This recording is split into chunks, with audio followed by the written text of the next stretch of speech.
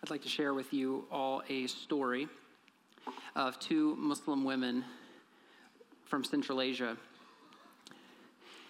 These two women were sisters, and they were on their weekly grocery run to the market.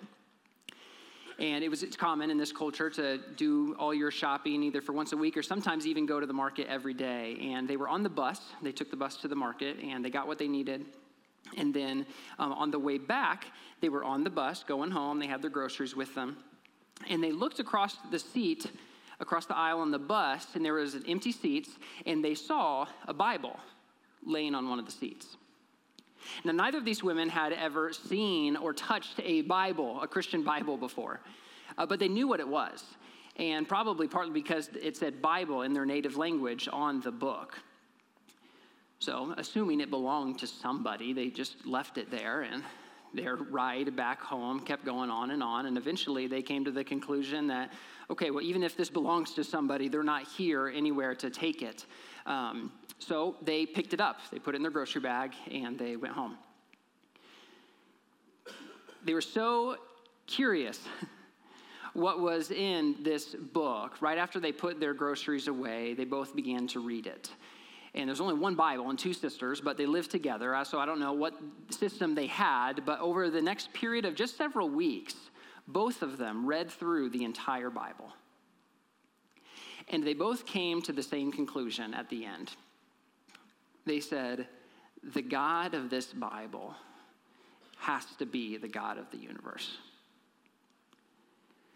And so they said, okay, well, what do we do with that?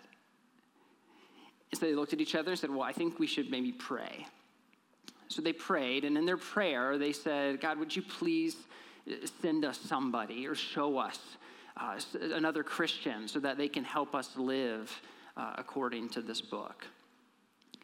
So they did that, and I'm not sure how soon after that, but soon after that, one of the sisters had a dream.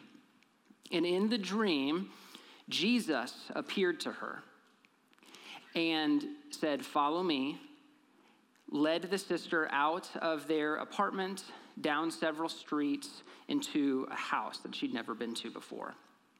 Jesus and this woman went through the walls. They didn't go through the door. They went through the walls and into a room where they could see a group of people sitting around on the floor in a circle. And then the dream was over. Knowing that the Jesus in her dream was the Jesus of this Bible, she ran to her other sister who was still sleeping, said, sister, you have to wake up. I just had this dream. And so she begins explaining the dream to her sister, and her sister finishes the story to her because she said, I had that exact same dream. And then they both said, wow, we know where that place is. Said, we need to go there. So they get dressed, and they go to this home that Jesus led them to in the dream. And they go there, and they didn't go through the walls, but they went and they knocked on the door, and a man, after a few moments, came and answered the door. The man looked at them, and all he said was, yes. And the woman asked, are there Christians here? And the man responded, why do you ask? They said, well, and then the women started explaining the dream that they had to this man. And after explaining the dream, the man said, okay, come inside. They came inside, and he took them to this room where they saw a group of Christians gathered around in a circle, worshiping and praying to God.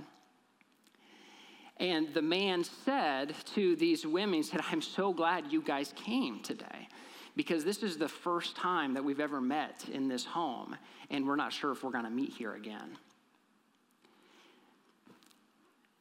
These two women's lives were forever changed just from encountering and engaging with the living Word of God. And today we're going to talk about the power that's in this book. We're currently in a sermon series called From the Ashes. It's this idea that life can burst forth even from something that looks like it's dead.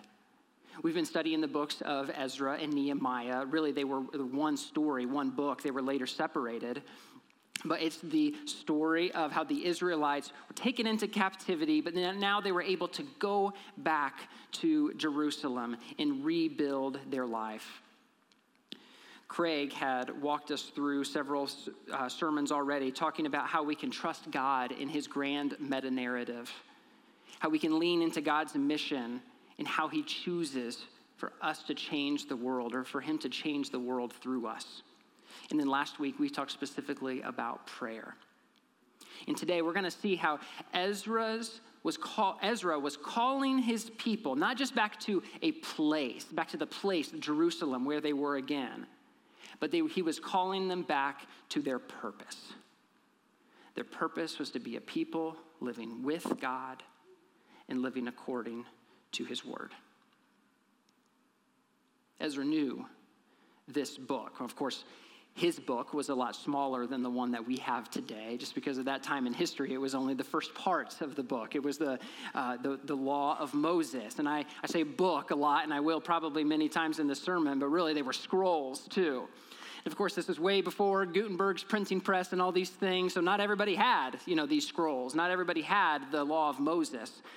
But he knew that he needed to ingrain himself in the law, and so that he could help show it to the people and call them to live according to this purpose. And that law of Moses is the foundation of the book that we have today.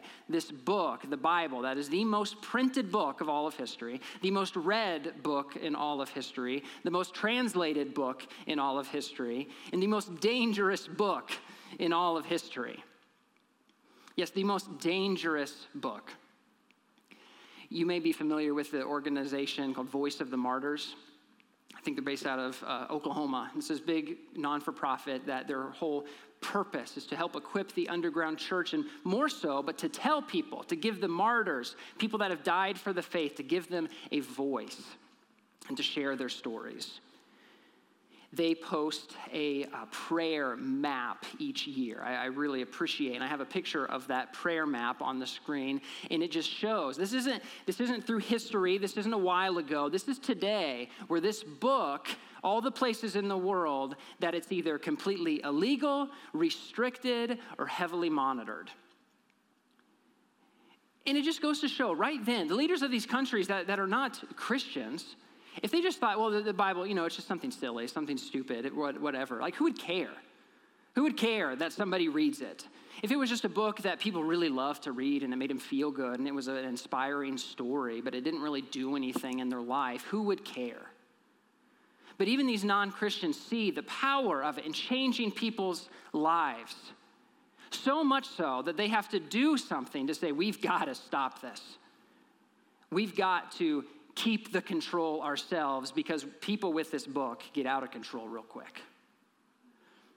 And I didn't notice this in the first service, but this service, listening to the worship song, there's a line in the first verse of that first song, or maybe the second verse, something like, his power is dangerous in the enemy's camp.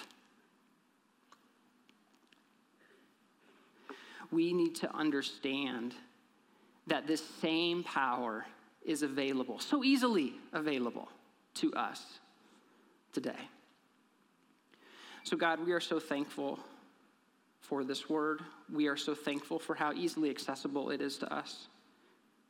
Lord, we confess that we do not always hold it with the reverence that it deserves. Convict our hearts, Holy Spirit, as we seek your wisdom and guidance through these words on these pages. May you open our eyes to its truth and to its power today. Amen. So if you would open your Bibles to the book of Ezra. And we're going to be in chapter 3, and I'll just warn you right now, we're going to be jumping around a little bit in both books, Ezra and Nehemiah. Beginning of Ezra. And Craig's already walked us through this a lot, how God uses Cyrus to help bring the people back out of captivity back into Jerusalem. It explains some more things here. And then in chapter 3, so Ezra chapter 3, it starts to explain the very first things that they do. Okay, the very first things that the people of God do when they get back to Jerusalem. Starting reading in Ezra 3, it says, when the 7th month came and the Israelites had settled in their towns, the people assembled together as one in Jerusalem. And then Joshua, son of Jozadak, here's just a tip. When you're reading weird names, you just go for it. Just have the confidence, and you go for it. Very few people are going to know if you're mispronouncing it right anyway. So, and his fellow priest and Zerubbabel, the son of Shealtiel, and his associates began to build the altar of God of Israel and sacrifice burnt offerings on it in accordance with what was written to the law of Moses, the man of God. Despite their fear of the people around them, they built the altar on its foundation and sacrificed burnt offerings on it to the Lord, both the morning and the evening sacrifices. Now, what shocks me first about this is being the first thing that they do. These people, their lives are a wreck. Okay, they're coming back from Babylon. They don't have homes. They have no safety. They probably have no food security. But what's the first thing they do when they get back? They come and they worship God. And last time I preached, we talked a little bit about sacrificing, how David was sacrificing to the Lord. And the idea of sacrificing something on an altar to God is a little weird for us, but this was the normal cultural way on how to worship the Lord. I think it's pretty safe to say that type of thing is like us coming and lifting our hands up in the air and singing a praise song to God. And the first thing they did was to worship God. And I think we can instantly take heart from this verse too, because it shows that no matter how much a wreck you feel like your life is in, God's there and ready to accept your worship. And no matter where you are in your marriage, no matter where you are in your finances, no matter how crazy busy you feel like maybe your life is, and probably for really good reasons. You know, the fact that you're here this morning, first day of the week, to just know that you're in the right place. Not because LCC is perfect, but because we're here for the purpose of worshiping God and studying his word. And how beautiful that example, that he's here ready, no matter who you are, where you come from, what your life is like. He's here ready to accept that worship and be with you. You see, Ezra was able to write a comeback story for his people because he knew what he was coming back to. They weren't just coming back to a place, they were coming back to their purpose. And Ezra was sure to make sure that their purpose was their priority. And until we do the same in our lives, where we see that purpose and we make it our priority, I think we can be maybe not surprised that we still feel like we're in exile. Let's skip to chapter 7 of Ezra, so a few pages.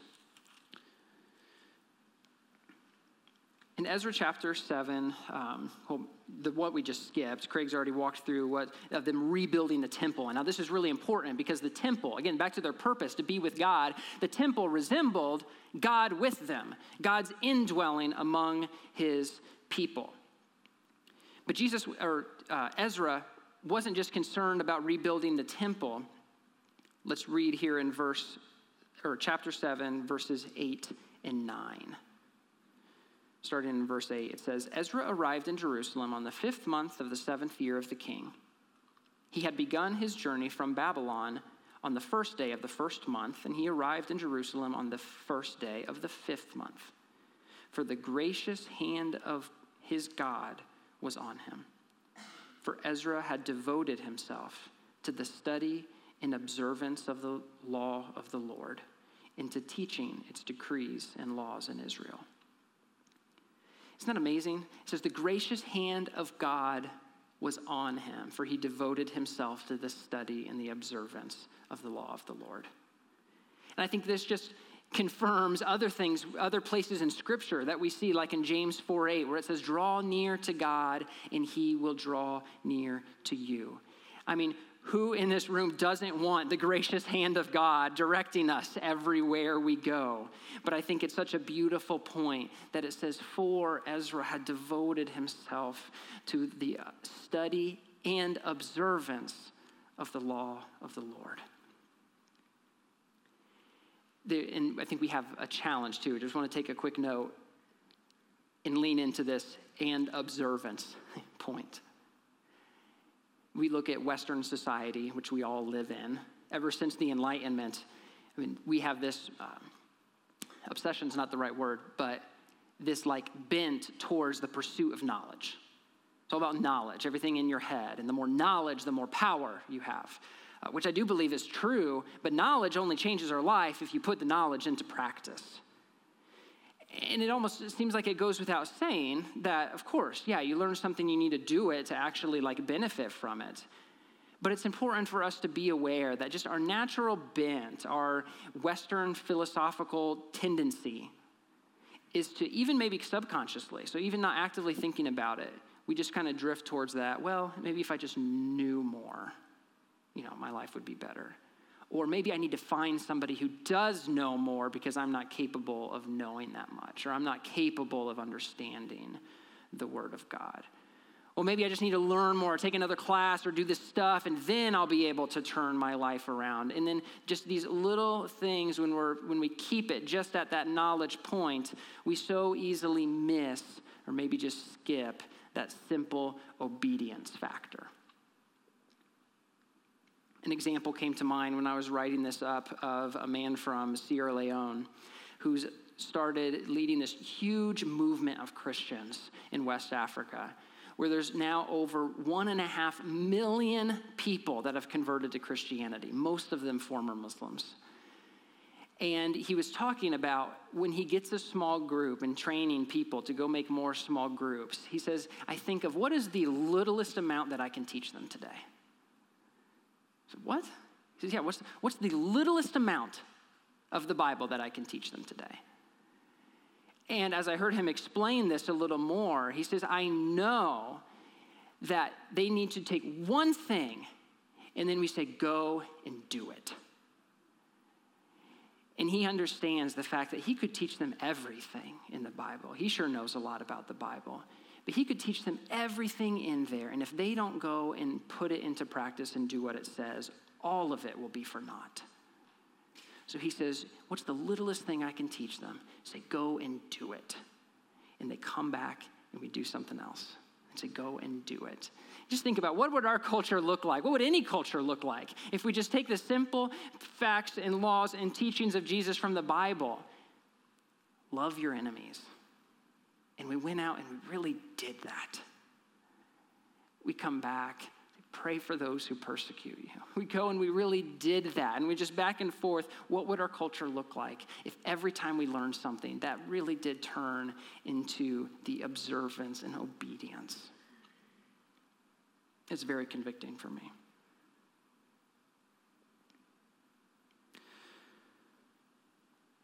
Let's skip a little bit more now, and let's go to Nehemiah. Okay, so just the next book, again, probably only several more pages you need to skip. And we're going to go to Nehemiah chapter 8. Now, don't get thrown off because it's still talking about Ezra, even though we're in the book of Nehemiah here.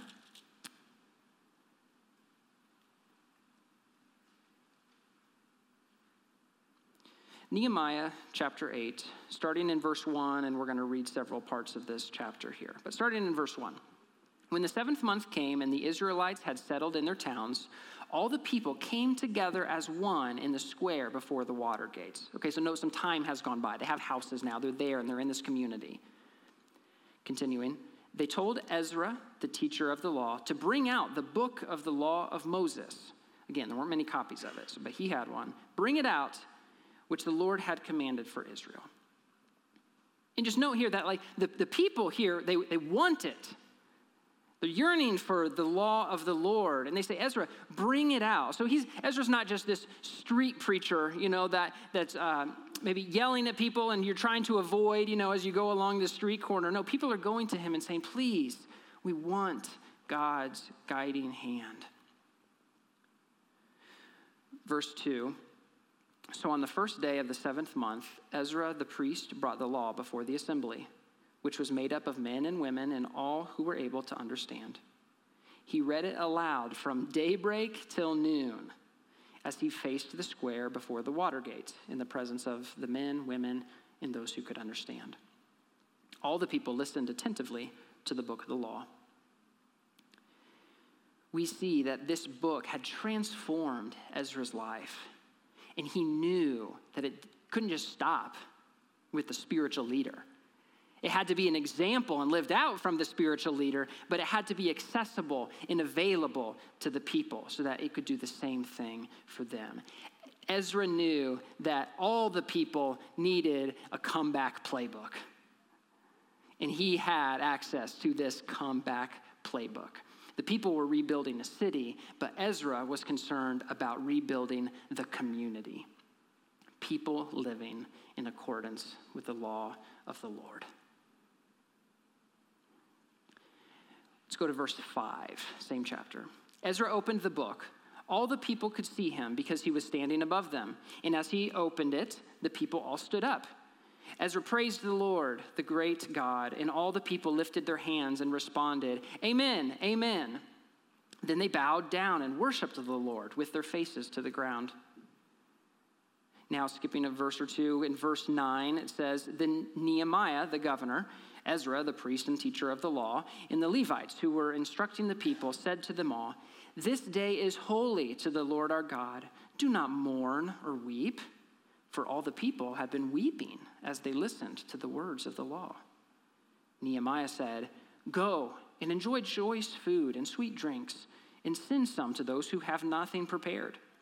This day is holy to our Lord.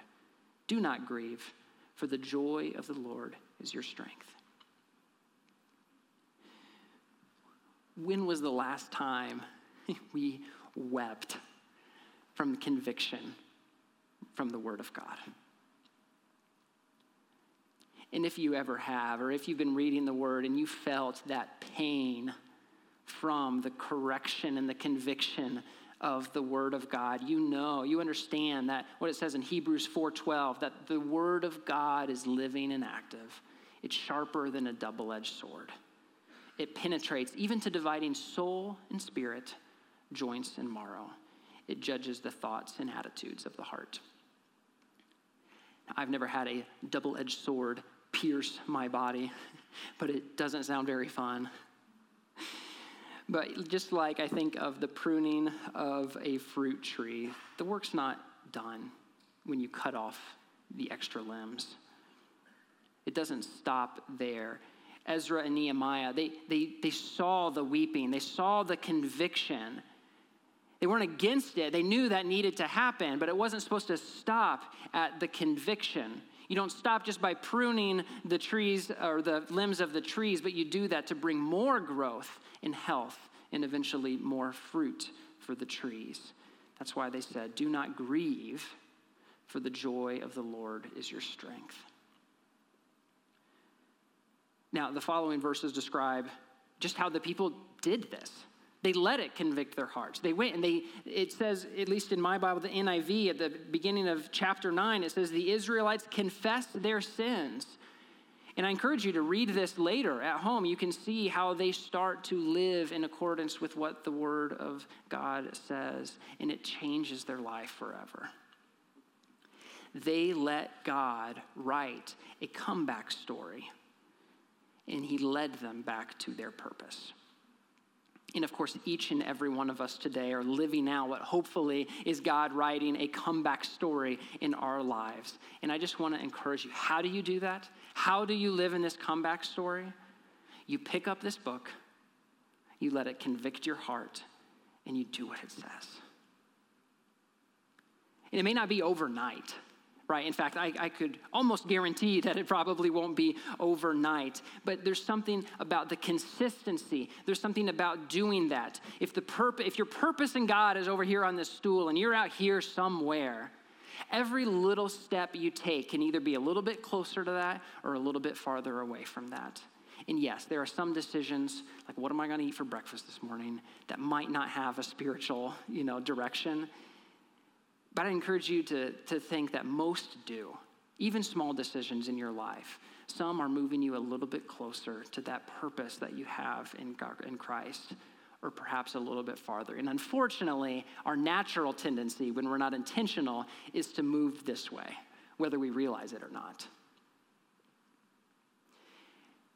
I want to also encourage you with some statistics I found from the Center of Bible Engagement. They did a study back in 2009 where they looked and they tried to find statistical evidence whether the Word of God actually changed people's lives. And they weren't just wanting to know, like, well, how did it make you feel, or how did this, or do you like it or not? No, they wanted to know the nitty-gritty stuff. They wanted to know specifically, does reading the Word of God change your moral behavior concerning destructive habits such as drunkenness, sex outside of marriage, pornography, gambling, etc.? And so they surveyed thousands of people, and what they realized, and they titled this research, The Power of Four. I'd be happy to send you a copy of the whole thing, by the way. You see me afterwards and give me your email address, I'll email it to you. But just a few small highlights I want to share. They realized that if somebody read the Bible more than 4 times a week, that adults were 57% less likely to get drunk, 68% less likely to have sex outside of marriage, 61% less likely to struggle with pornography, and 74% less likely to struggle with gambling. Now, a couple things kind of blew me away about this research, this article I read. The first is that these were all Christians that were polled, okay? And they isolated these decisions like, the questions they asked, like, do you go to church at least once a month? Do you pray once a day? And what blew me away is that when they saw these things, they said if for a Christian who prays once a day and goes to church at least once a month, they saw almost zero difference between them and these destructive habits than those that read the Bible more than 4 times a week. Almost zero difference. Even those who read the Bible once, twice, maybe even 3 times a week, they saw little to no difference. But it was something about those who actively and consistently engaged with Scripture on a weekly basis. They said there's something about that. There's a power, and we see a dramatic effect in people's lives. The second thing that kind of shocked me about this statistic is they said, we asked the exact same questions to teenagers too, those between 13 and 17 years old.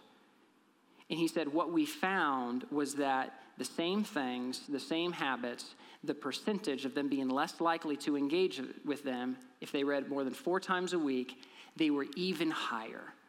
Almost all of those 4 statistics I just read to you were in the 80 percentile for teenagers. And it's just so convicting to think, how important is it that we're reading the Bible with our children? We're encouraging them to do that. Teens, set your alarm 10 minutes earlier. Wake up and engage that. And I just want to, let's be practical here for a second. If you plan to read your Bible every day of the week, hopefully it'll happen 4 times a week. You know, if you plan for 4, it probably won't be 4. That's at least how it is in my life. I want to just close by sharing a story that's hit my heart recently. Many of you know I work for TCM, one of our mission partners with LCC, and we have a lot of people engaged with the conflict in Ukraine, with this war going on.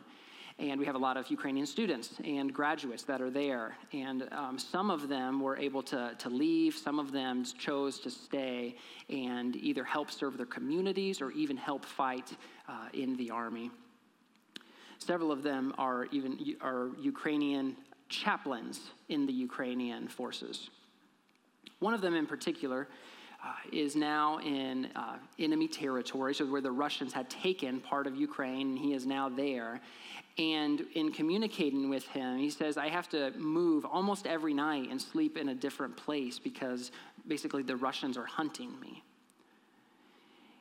And what I also learned is that chaplains in the Ukrainian army, those that are just bringing the word of God to the people and the soldiers they are fighting, they're some of the ones that are highest on the hit list.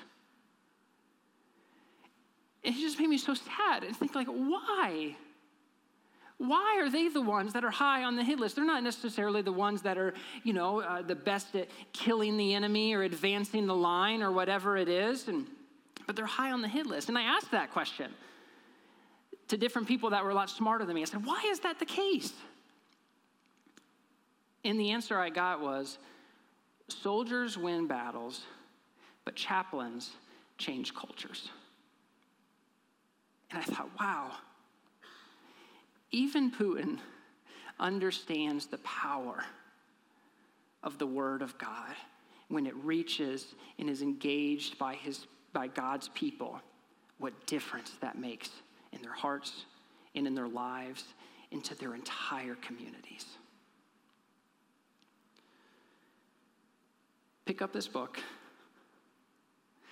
do what it says, and let this comeback playbook help write your comeback story. So, Father, that's my prayer this morning. I thank you for every one of those who chose to be here this morning and to put a stake in the ground and say, God, you're important to me. And Lord, we confess that we all feel at some times that we're in exile and we're outside of your will, or we're outside of the purpose that we know you have for us. So God, we're sorry. We ask in your abundant grace that you would help us every step of the way, that as we engage in Scripture and as we do our best to do what it says, Lord, would you help us? Would you fill us with your Holy Spirit? And thank you for letting us be a part of your purpose and how to change the world for you. It's in your name that we pray. Amen.